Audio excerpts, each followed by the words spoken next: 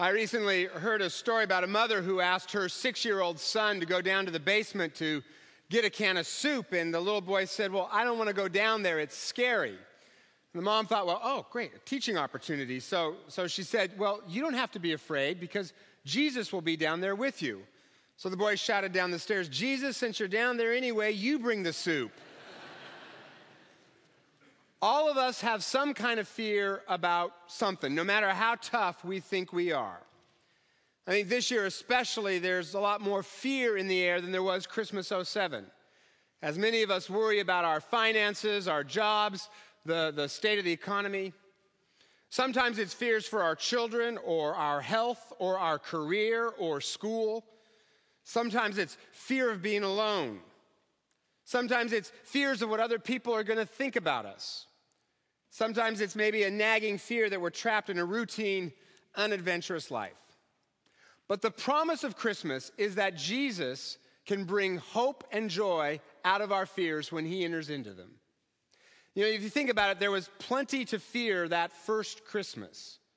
An unwed teenage mother giving birth in a barn in the mud, the smell of manure everywhere, while a genocidal king commands that all boy babies be killed. When Jesus entered our world, he did not do so under special rules, but he played by the same harsh rules that you and I have to play by. All was not calm, all was not bright that first Christmas. And yet the fact that we're here 2,000 years later and we experience Christmas as a joyful event, I think is testimony to the fact that when Jesus enters our fears, he can transform them and bring out of them hope and joy. And not just in some kind of theoretical, religious kind of way, but in very practical ways, real life ways. Last week, my wife noticed that the baby Jesus was missing from our nativity set. And then she saw my 5-year-old daughter playing with her handheld video game. She had something kind of weird in her hand. And so my wife asked, well, what are you doing? And my daughter said, well, I lost the stylus for my game, so I'm using the baby Jesus as a stylus. My daughter understands that Jesus meets your practical needs, right? Daily practical needs. Jesus wants to step inside our real world of jobs and school and kids and marriages and mortgages and all of that stuff and bring hope and joy.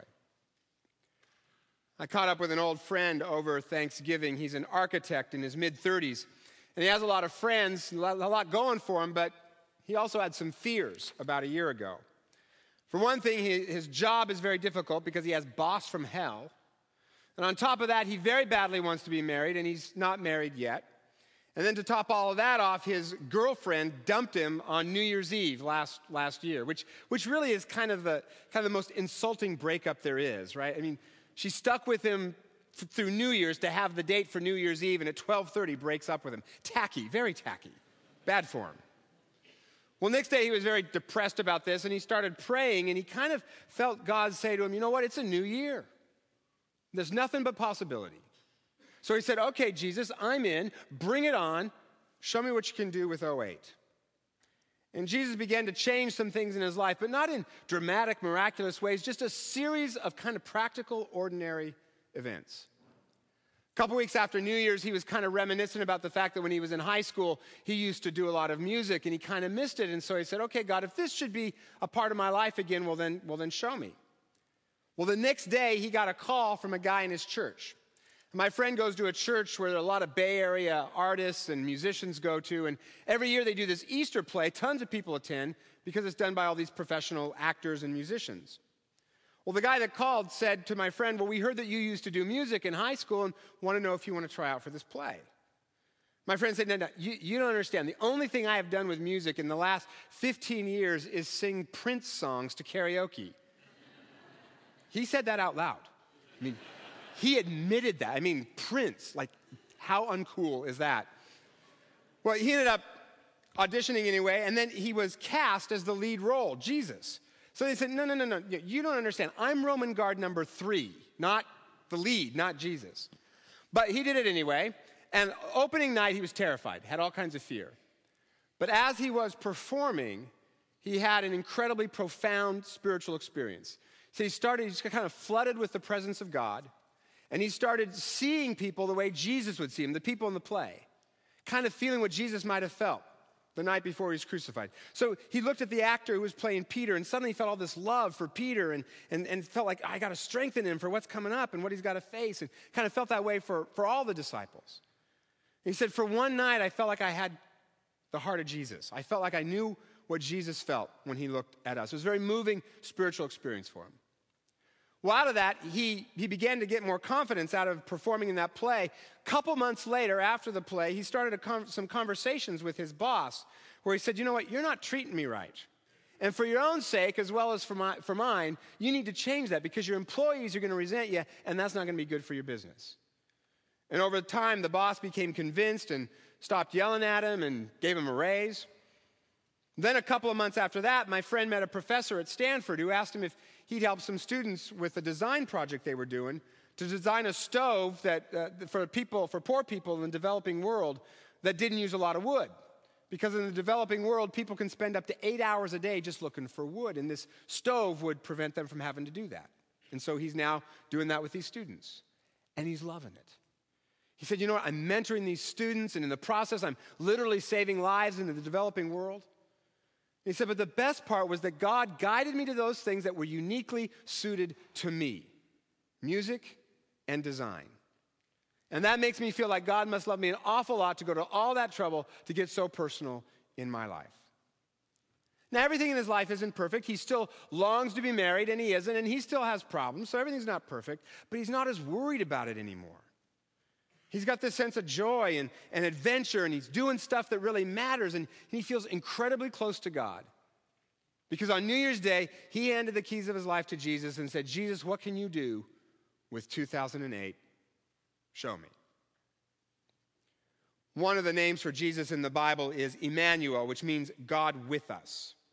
Not God above us, because that would be an incomprehensible God.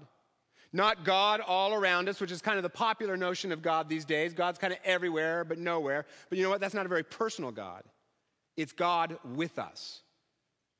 Because you see what happened that first Christmas was God himself came in human form in the person of Jesus and personally entered the battle of life with us in order to transform our fears into hope and into joy. That's what Christmas is. God enters the battle with us himself. So what are your fears? We all have them for something. All you have to do is what my friend did and said, Jesus, here are the keys to my life. Show me what you can do this year. Change my life. Come into it and transform it. And if tonight you don't know Jesus, I just invite you maybe to make a commitment to get to know him. And if we could be helpful in that or some other church could be helpful in that, go to church just to kind of find out who he is. If you got questions, shoot me an email, one of our pastors an email. We'd love to talk to you about who Jesus is. Pastor I know named John Ortberg one day was walking in Newport Beach, California with two of his friends, and they were all pastors, and they walked past this bar, and a fight spilled out into the street. And there were a couple of guys who were beating up on this one guy. So John and his companions tried to break the fight up, only they didn't really know how to do that very well. Seems they missed the class in seminary on stopping bar fights. So they went over to these guys, and they said, hey, you guys, cut it out. Didn't work very well. But then all of a sudden, the guys who'd been doing the fighting, their eyes got huge with terror, and they kind of began to slink away. And at first, John didn't know why until he turned around and he saw the biggest guy he'd ever seen coming out of the bar. Sort of like if Hercules and Wonder Woman had a kid. That was this guy, looking kind of angry. So all of a sudden, John's attitude changed, and he said to the thugs as they were walking away, and you better not let me catch you around here ever again. His attitude changed because he knew that he had a great big warrior on his side. That's Christmas. God himself, in Jesus, personally enters the battle, enters our everyday practical world of loneliness and marriages in trouble and careers or school careers in trouble or financial fears or boredom with life. He enters those things, and then he turns worry into wonder and fear into faith and tedium into joy and adventure and hope. Because 2,000 years ago in Bethlehem, in that dark street shineth the everlasting light. The hopes and fears of all the years are met in Jesus tonight.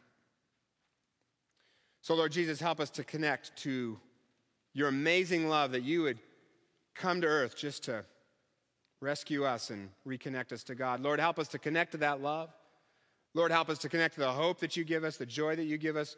We invite you into our lives, Jesus, and turn them around and give us joy.